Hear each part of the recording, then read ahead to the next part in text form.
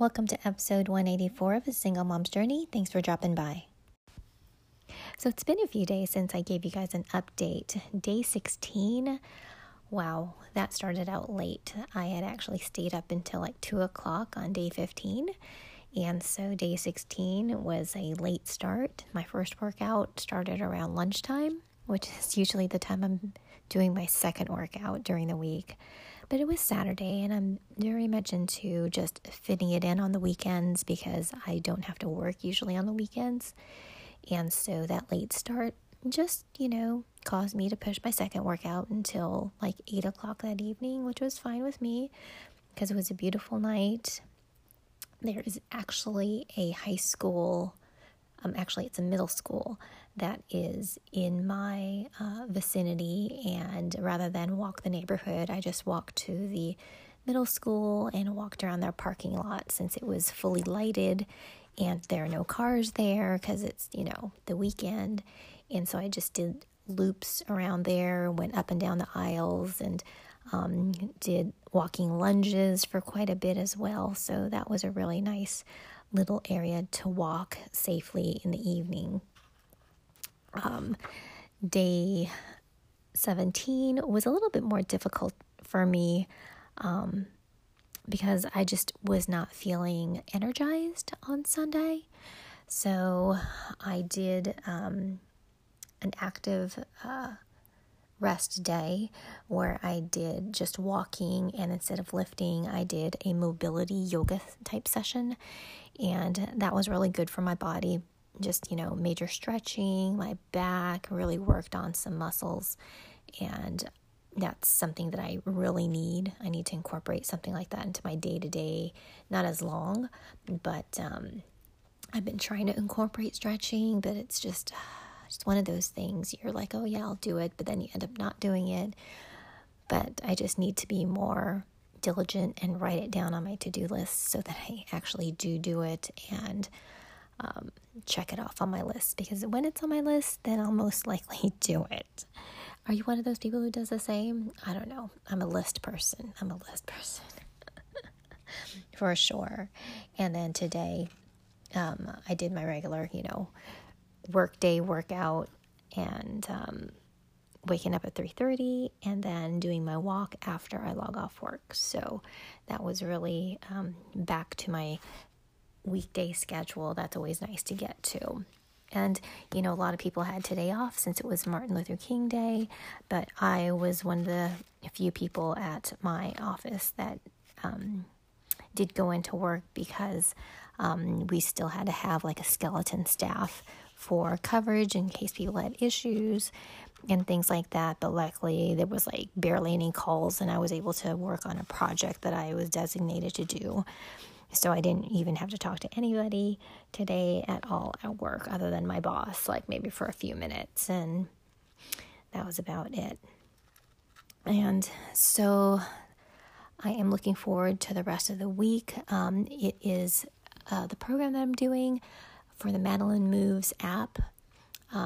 There's a challenge that's happening, if you didn't already know, and it's a 4-week challenge. And what happens is the first 2 weeks are unique workouts, and then third and fourth week are a repeat of the first and second week's workouts, because then you can compare if you have gained strength or flexibility or quickness in any of the moves, because it's the same exact workouts, and so that you can really just gauge your growth.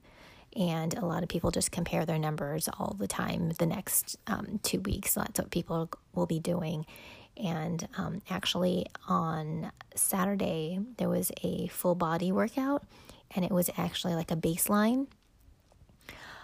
So the last workout that we're going to do 2 weeks from now, well, less than 2 weeks from now, 2 Saturdays from now, it's going to be the same. And so we can compare all those metrics, and it'll be just interesting to see where everyone's at. And that's what's exciting about it, because, it's kind of like you against you kind of thing versus you against everyone else. Because if you log all the weights that you use and the times that you do for like the EMOMs and everything, then you can see the growth that you've had in such a short period of time. And it's really exciting for people because then you start off the year on a really good track, and you feel motivated because you see the growth that you've had over a period of time.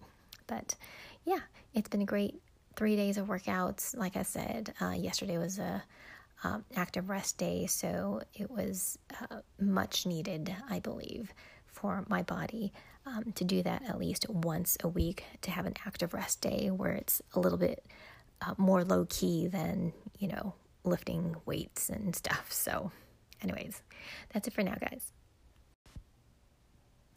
So for you OG listeners, you know that I've been doing 75 hard. I did my first 75 days back in August. I started August 31st and I finished in November. And I started my second 75 hard January 1st. And it's been interesting. This time around, I'm not as frantic, I guess you could say. I'm taking one day at a time, and I think I'm just relishing in it a little bit more. I'm not stressing out about it. I'm just going through and making sure I do the tasks. Because the tasks, if you're organized, you can totally do them. You can follow whatever eating style you want, but you have to follow it for 75 days. And for some people, that's really difficult. And, you have to do 2 45-minute workouts. And one of the workouts has to be outside underneath the sky. You can't be under a patio or anything. And like I said, the other one is follow a diet, no alcohol or cheat meals, which means like no desserts and things. Drink 1 gallon of plain water, no Mio, no Crystal Light, no nothing added in. Anything other than that, that's not plain, like coffee or tea or energy drinks, that's not counted into your gallon of plain water. That's additional, which doesn't count. And take a progress picture every single day. And then also read 10 pages of a nonfiction book, maybe entrepreneurial, self-help, developmental. So nothing like romance novels or, stuff like that. So a new book that I had found it's kind of morbid, but it's not. Like you guys know, my dad passed away in March, and he and my mom had talked about how things would proceed after he had passed. They had discussions about his burial and all that stuff. They had that planned out like a while ago. But there are certain other things that you don't think about because, people don't talk about death. It makes everyone sad. So me being a single mom, me being an organizer, I found this book. I forget how I found it. Was it on Facebook or something? Somebody was like, oh yeah, it was a really good book. It's called A Beginner's Guide to the End by B.J. Miller and Shoshana Berger. And it's basically what it says here. It's a practical advice for living life and facing death. And it's basically how to organize everything and get your affairs in order before your time comes. And like I said, I'm a single mom. I want to make sure that all my papers and everything are organized. So when I do pass, my kids don't have to run around and find things. They know how I want things to proceed. If I have an accident or something and become nonverbal, they will have a plan to follow. Do you know what I'm saying? Because sometimes when people pass, it's unexpected. Other times it's a long time coming, but you haven't discussed all the areas that you need to discuss. And that's difficult not only for the person who is going through the end stages of their life, it's also difficult for the family members who are left behind, because there is a stress of really making a decision for your loved one, thinking, is it right? Is it wrong? Is this what they would want? Or, just the guilt of the possibility that you are not doing what your loved one wants. And I don't want my family to have to face that. But I just read the first, the introduction section, and I'm already drawn in. And, it's actually a pretty big book. Let me see how many pages it is. Oh my goodness. Oh my gosh. It is. Wowzers. It is 475 pages long. Yeah, it's a pretty thorough book. It's pretty extensive. But the thing is, there are lots of things to think about. And people forget about so many things. I mean, even bills and things, things that are on auto pay that you forget that are being withdrawn every month. It's oh my gosh, what is the password to that? What is the account number to that? And your family members have to call and figure things out, because I've seen people, they're just I don't know. They've never had to deal with it because one spouse handles the finances and the other just doesn't. And so when the one who doesn't is stuck or trying to figure this stuff out, it's difficult. It's very traumatic because if they've never had to deal with it. So that is basically the reason why I want to read through this and kind of jot things down and start getting things organized. And it's not just a will. A will is just one portion of what happens after you pass. There is the aftercare, when you're nonverbal or you're not able to, you're mentally incapacitated.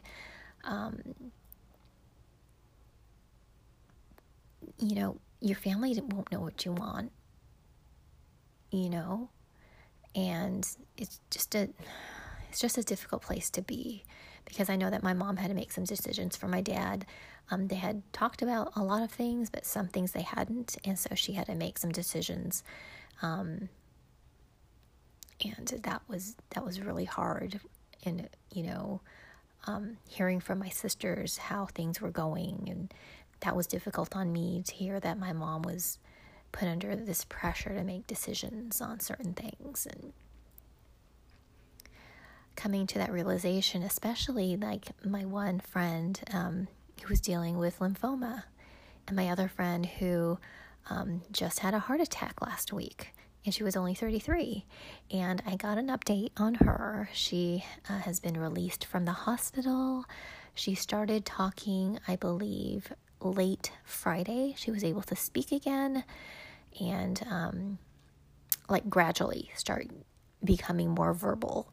And she was released from the hospital, and I think she was going home today, because I think they stayed close to the hospital the first night, because they didn't want to be too far away. And so I think tonight was the first night that she was at home. And luckily for her, her husband is there, and her mom and dad are there as well. They came and are helping care for her. She doesn't have any kids, so that's one less worry for them, is having to deal, with little ones. But yeah, coming to those realizations of things that happen suddenly, or are long-term issues, that just even solidifies my brain that this is what I need to be doing. But again, if you guys are interested, let me know.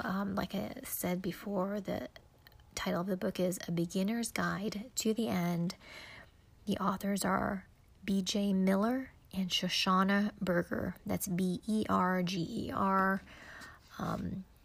Like I said, 475 pages. But, I'm not in a rush. I only have to do 10 pages per day so that I can, digest and organize and get things in order and jot down notes, this is the type of book that you need to jot down notes and really have it permeate your brain to create a plan. But anyway, that's where I'm at right now. If you guys are thinking about, something like this and getting organized, consider getting this book, consider getting your will taken care of, and just gathering all your bills, your investments, all those things, so that your family can have it in one location, and so they can, take care of business and know what your end of life plans are as well. Anyway, guys, sorry to be a downer, but that's just something, like I said, people need to speak about more openly so that family and friends aren't left to guess as to what you want in the end. Okay, you guys, talk to you later.